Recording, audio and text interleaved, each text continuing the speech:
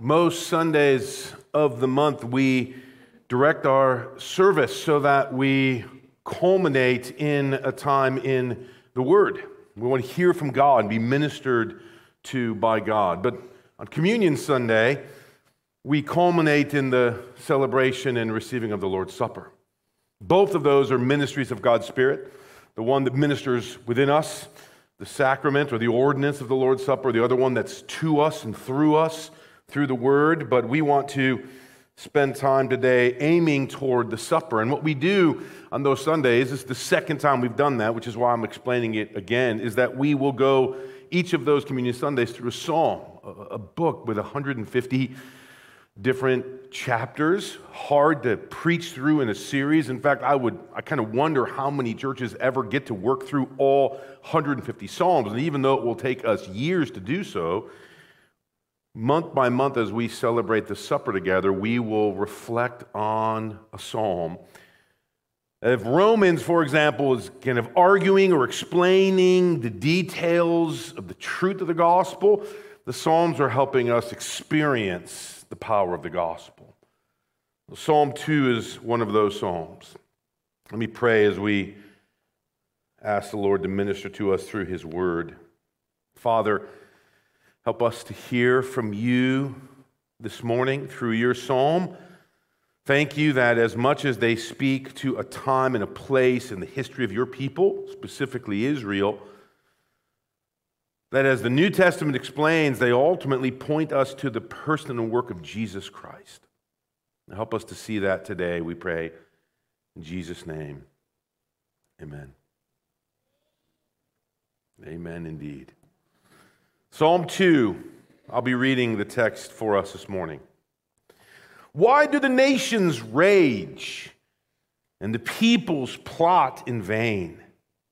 The kings of the earth set themselves and the rulers take counsel together against the Lord and against His anointed, saying, let us burst their bonds apart and cast away their cords from us. He who sits in the heavens laughs. The Lord holds them in derision. Then He will speak to them in His wrath and terrify them in His fury, saying, as for me, I have set my king on Zion, my holy hill. I will tell of the decree, the Lord said to me, you are my son. Today I have begotten you.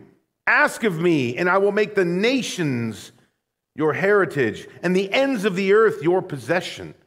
You shall break them with a rod of iron and dash them in pieces like a potter's vessel. Now, therefore, O kings, be wise, be warned, O rulers of the earth. Serve the Lord with fear and rejoice with trembling. Kiss the Son, lest He be angry and you perish in the way, for His wrath is quickly kindled. Blessed are all who take refuge in Him. And when I read those words and hear these statements, and maybe even just those few verses, not many of them, just 12 in total, there's a lot of images or symbols that were hard to grasp.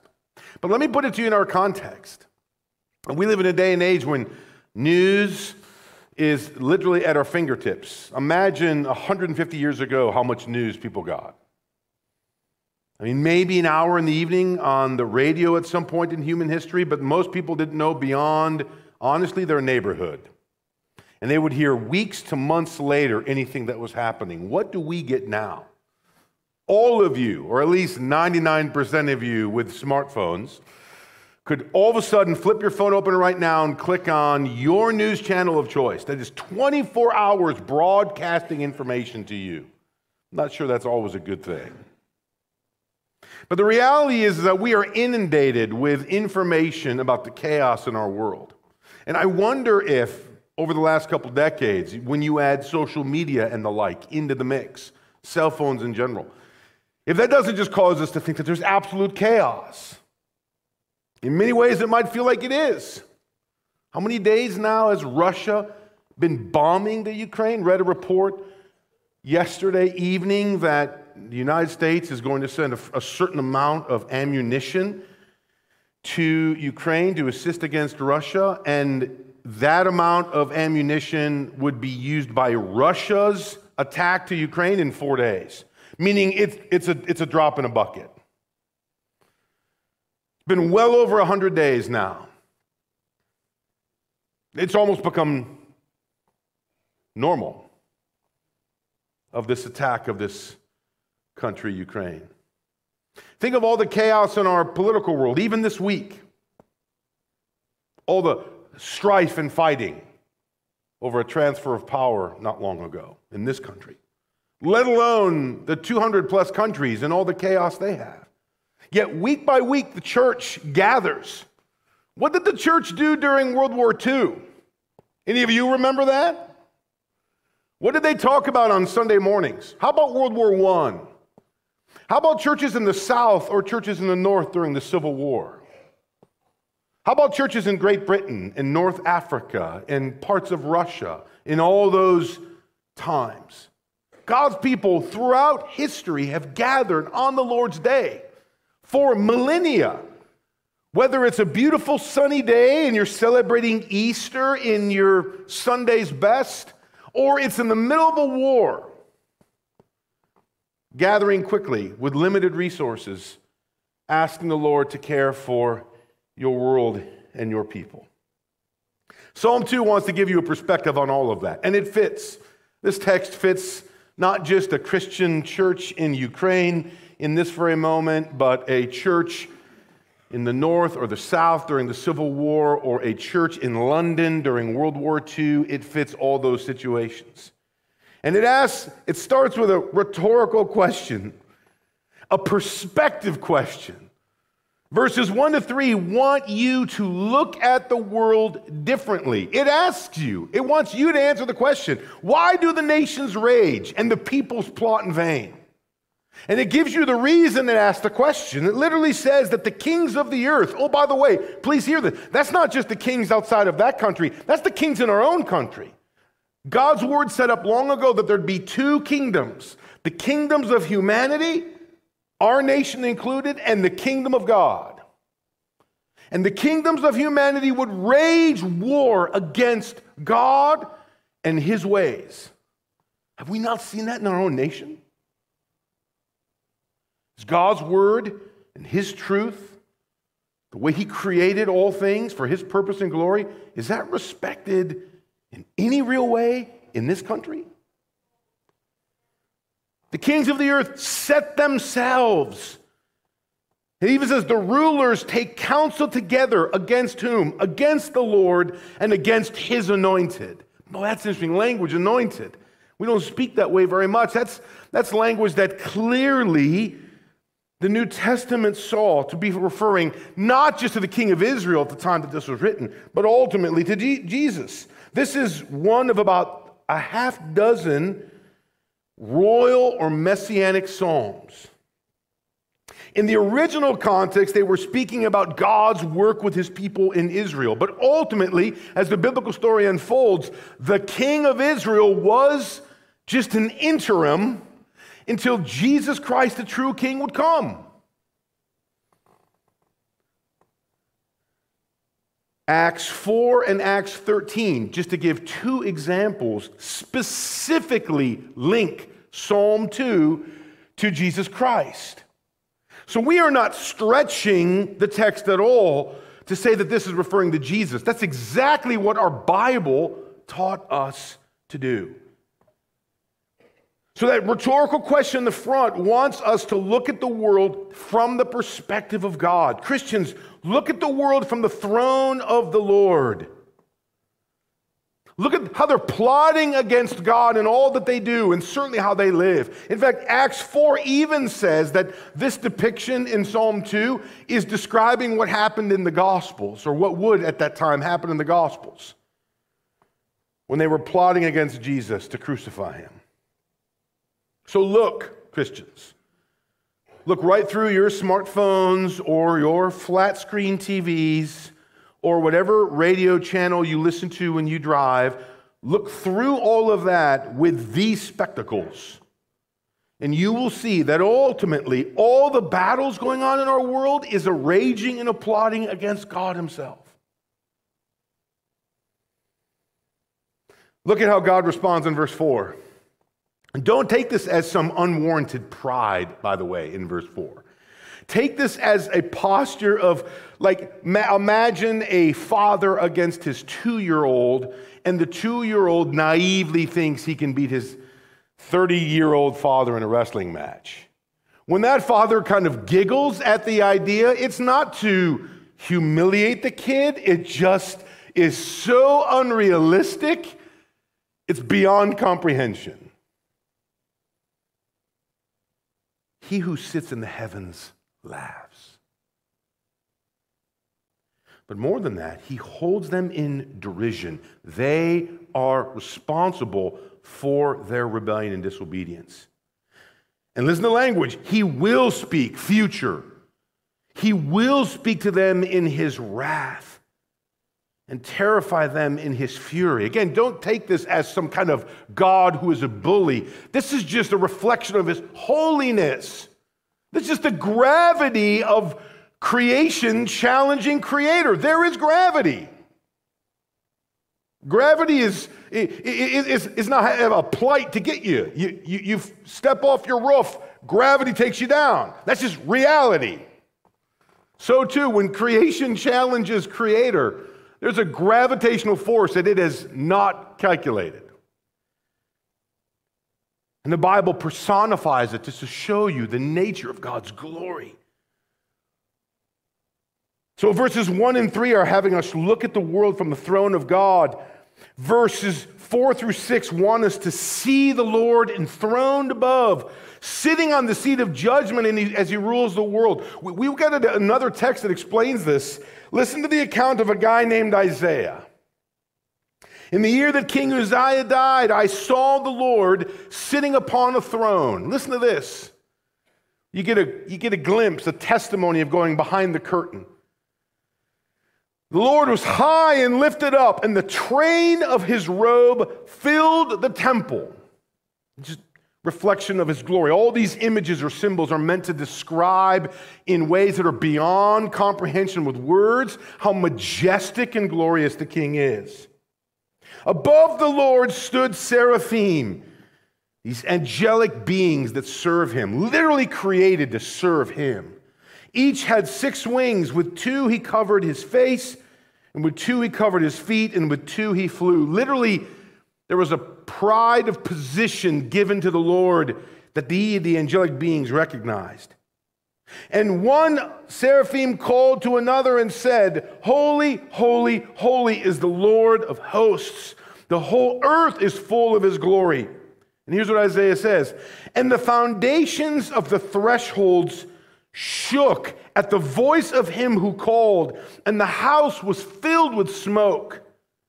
And you want to hear Isaiah's response? Did he say, hey, seraphim, get a picture of me with the throne? Was it selfie moment? No. Here is Isaiah's response. Woe is me. We might say something like, who am I? I am nothing in comparison to this. I am lost. I'm a man of unclean lips. I dwell in the midst of a people of unclean lips, for my eyes have seen the King, the Lord of hosts. Now, that's just through verse 5 of Isaiah 6, but what happened in verse 6? How did that change the way Isaiah lived? Well, Psalm 2 wants to give all God's people a throne room exposure. He sits in the heavens and laughs. The Lord holds them in derision. He will speak to them in his wrath and terrify them in his fury. That's his glory, holiness, shaking of the ground, smoke in the room. As for me, I have set my King on Zion, my holy hill. Now, the psalm goes on and goes deeper into this king. Notice how the Father in this text, and this is exactly what the New Testament reveals, establishes the Son, Jesus Christ, with all the authority of heaven. Listen to this. You've got your king's world, I got mine, God says. Verse 7, I will tell of the decree the Lord said to me, you are my son, today I have begotten you. That's literally quoted in the New Testament in reference to Jesus. Ask of me, and I will make the nations your heritage, and the ends of the earth your possession. These verses made so much sense of Jesus' words in the Gospels. All of them are depicted in the baptism of Jesus, the sending from the Father. John says, all authority has been given to me. Jesus says those words in the Gospel of John as from the Father. And even the ends of the earth language is exactly what Jesus in the Great Commission at the end of the Gospel of Matthew says, all authority has been given to me. So I'm sending you to go, therefore, in all the world, baptizing and teaching and instructing all that I've taught you, that we are citizens and servants of this King. So notice how the psalm ends, and it's wise for us to hear. We may not be kings, though it would be good if all of our senators and House of Representatives and kings and prime ministers, all royalty in the world, were to read verses 10 to 12. They may not, but God's people will. Therefore, O kings, be wise. Be warned, O rulers of the earth. And here's what it says in verse 11. Serve the Lord with fear. Like, know who he is. Remember Isaiah? Know who he is. Know who you are. Rejoice with trembling. Kiss the Son. That's not a romantic kiss. That's paying homage. That's grabbing the cloak, kissing of the hand, or kneeling before to give proper respect. Kiss the Son, lest he be angry and you perish in the way. For his wrath is quickly kindled. But it ends on a positive note to God's people. Blessed are all who take refuge in him. So now, put on those spectacles and look at Russia and Ukraine. Put on those spectacles and look at all the chaos between the red and the blue in our country. Think of those spectacles being worn by churches in central London in World War II, or by churches in any nation dealing with wars and famines and genocide and corruption. Put on those spectacles and look at your world. What do you see? You see a lot of rulers who are not acknowledging who they really are. They will not acknowledge that Jesus is the king on his throne. But you, brothers and sisters, do. You see the chaos of our world from the perspective as servants of King Jesus and citizens of his kingdom. And even in the midst of the chaos, even for our brothers and sisters in the middle of Ukraine, or specifically on the eastern side, cowering in basements, unsure about their future of their country, let alone their family. They know that Jesus sits on the throne. And because of that, the whole world looks different. Let's pray. Father, we are your people. And it is hard for us to trust in you because the circumstances in the world dominate our thinking. And we are inundated with a buzzing phone in a pocket or a purse that reminds us of the chaos. And it catechizes us to doubt or deny that you are king on your throne. May these spectacles help us see through the news, the breaking news flashing on the bottom of all our screens. And let the breaking news always be this, that God has set his anointed on the throne. And MSNBC, CNN, Fox News, BBC, none of those may acknowledge such stories, but your people all over the world, in languages and gatherings some of us, most of us will never taste or see. Know that there is a king who has been exalted over all the nations, and his authority extends around the world. And our role in the midst of the chaos is to trust in the king. And help us, Father, to trust in King Jesus and to see the world through the spectacles of Psalm 2. We pray in Jesus' name. Amen.